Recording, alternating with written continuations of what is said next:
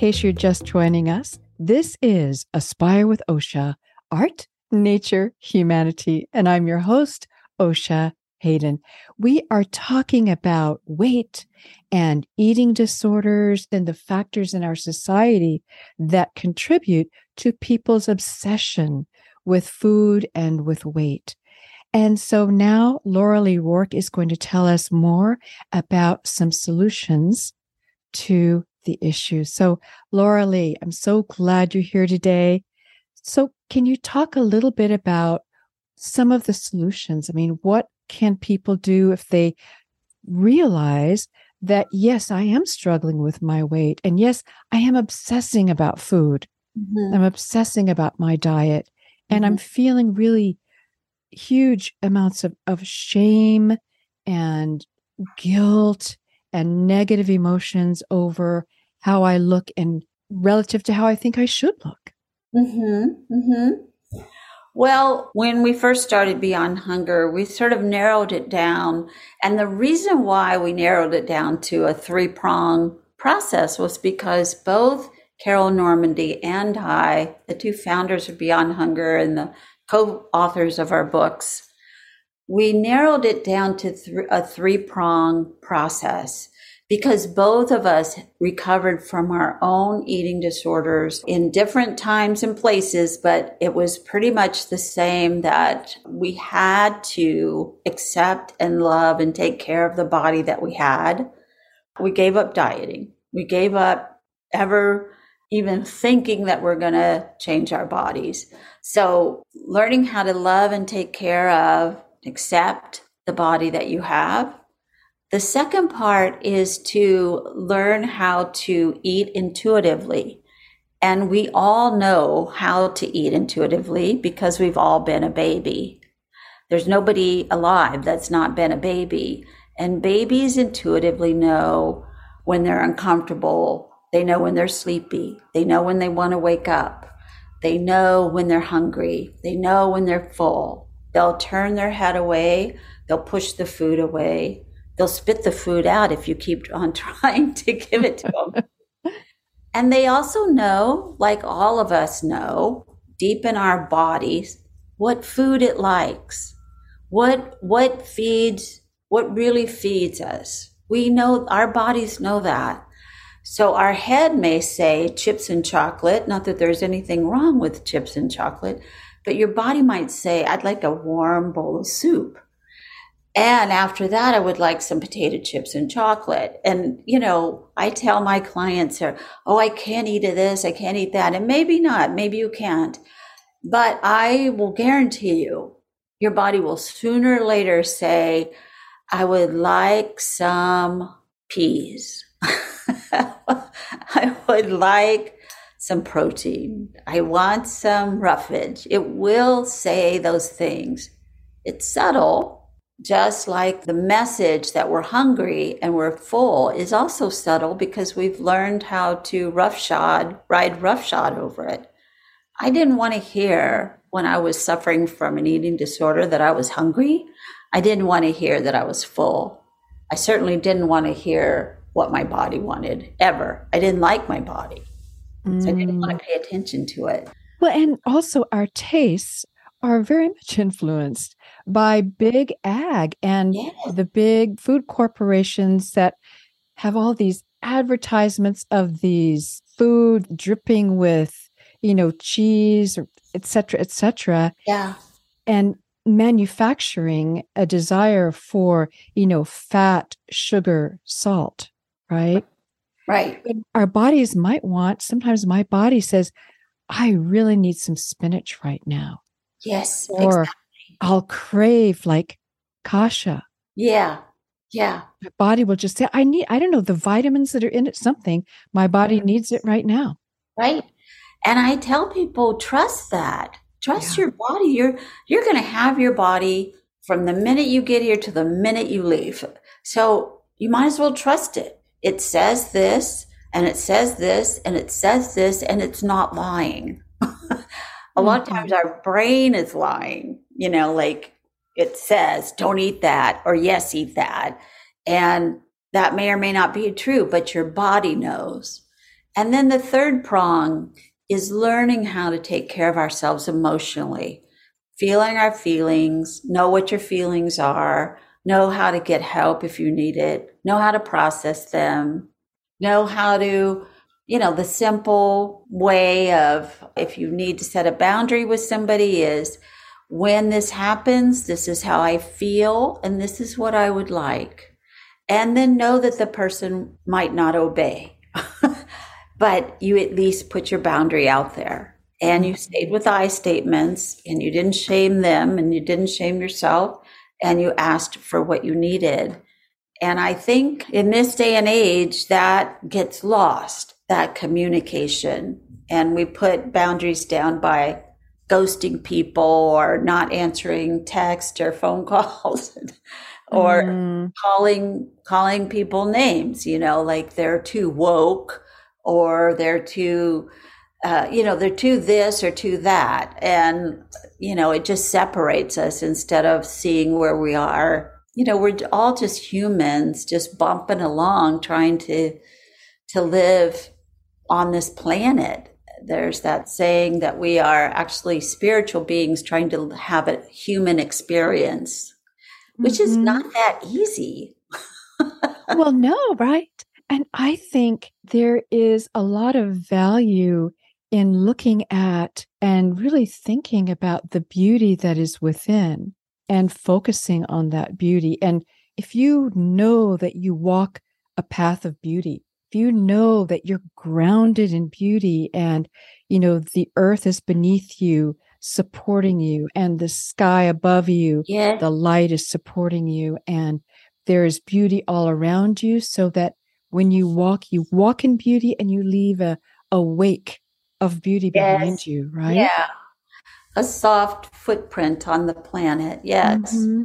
And, the thing about when I was talking about eating disorders is that people they don't realize how deadly they are. So in the country that we live in right now, there is a death every 52 minutes of somebody dying from an eating disorder. Now that could be from stroke or heart attack. It won't necessarily go on the death certificate, but the beginning of whatever disease that person might have started with an eating disorder. So, there's a push to sort of get that back into the hands of people so that we can start counting exactly how many people do die every year of an eating disorder. Mm-hmm. And then a lot of people take their own lives. And what is really upsetting them is their bodies. They just loathe them. They loathe them. And they hate that they're overeating or undereating, and they just hate the whole thing and they can't handle it anymore. Well, there's a show, I don't remember if it's on Amazon Prime or Netflix or Apple. Anyway, it's called Physical, and it's about a woman who does the binging and purging on junk food. And then you hear her self-hatred. And you hear the hatred she has it extends to everyone around her. Yeah. It's really an interesting show with respect to showing what an eating disorder really looks like from. Yeah. And I feel like people need help with that because, again, I needed help to get over my eating disorder. And then we started Beyond Hunger to help other people. And we're not the only people in the world doing this. I mean, there's lots and lots and lots of wonderful therapy and programs that you go and live there for a few weeks or whatever. And a lot of it is about remembering or learning again how to take care of yourself, how to love yourself unconditionally, how to build your self-esteem, that all of your worth is not just on your body or what you do, but instead of who you are. And unlike alcohol or drugs or cigarettes, we can't give up food. We can't give up our body. We have to have a relationship with our food and our body. We have to. We have to have relationships with other people. We have to have some sort of gentle, healthy relationship with money. So these are things that we have to learn how to handle and learn how to take care of and take care of ourselves. And so a lot of Mhm. times, you do need help for that because it gets all convoluted, especially you walk outside and you are bombarded by all these messages of you're not good enough and you're never going to be good enough unless you take this really new pill, Mhm. or Right. something. Right. Yeah, Right. And it also goes to that sort of the culture here, which is about more, more, more, more, and more. that's right. And so we overconsume, we overspend, we overeat, we over everything pretty much, Everything. you Yes. know, and that affects our relationship to the earth and it affects the climate crisis. If Mhm. we're stuck in this cycle of, more, more, more, more, more using, consuming, Mhm. we need to think about how we come back to a place of more simplicity in the sense of recognizing what do I really need? What do I really want? Right. Not just what is manufactured out there for us to be beautiful and you need these earrings, you need this dress that costs $2,000, you need these high heels, you need da da da da da da da, Yeah. and this facelift and that. Yeah. Well, I tell my clients, especially the young ones, the messages in this culture to be something that you're not.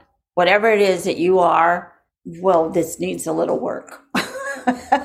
And it gets worse as you get older. Even though when there's studies showing that the kids get bullied the most for being too fat or being too big. And I always think, are these kids doctors? How do they know that that little kid is too big? But it is a bully. And a lot of times the teachers don't really stop it because they also live in the culture that we live in, which is it's not good to be fat. You must be thin. And if you're not a thin person, it's good to be however way you come. That's really the most important part. We live in a fat phobic society, and I tell my clients, there is a fat acceptance movement. It's moving very slow, but it is here. The health at every size movement, which is don't worry about your size, worry about your health, worry about yourself. How do I feel? How do I take care of myself? How do I feed my body in its most optimum way? How do I move my body? Just like intuitive eating, we know how to intuitively move. My body will tell me, just like my dog will, that it wants to go on a walk. Mm-hmm.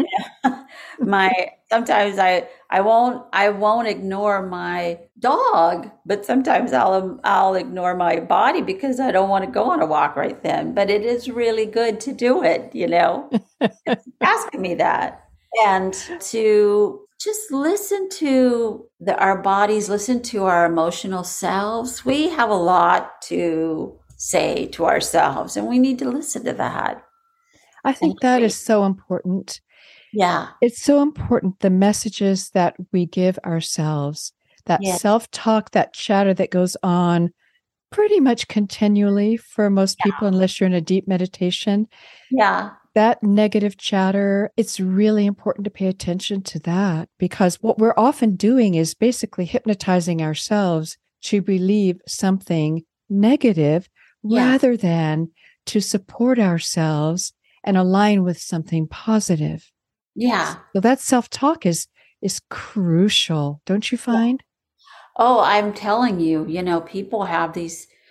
Well, I'm old enough to say that they're tapes, but that's not really a thing anymore. But we have these things that go off in our brain when we're upset about something else that will tell us that we're not okay and we never will be okay. And however way you are, you need to be a different way. Or,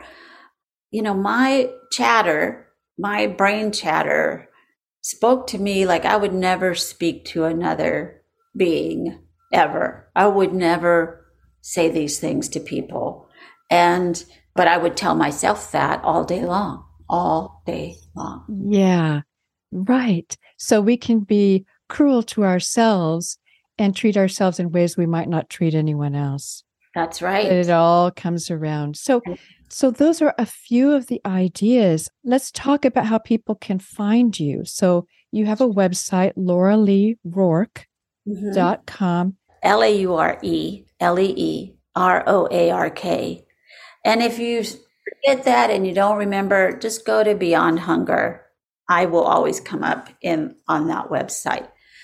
And then the podcast as well. It's not about food, which is also the book I and my business partner wrote. And Over It is for teenage girls. So you can put any of those in. We will come up. I will come up, and you can follow that. And people who are much younger than me can do that in about a half a second. Well, let's go to a short break, and we'll come back in just a moment with more of Laura Lee, and we'll be talking about the healing benefits of psychedelics in the third chapter. So do stay tuned.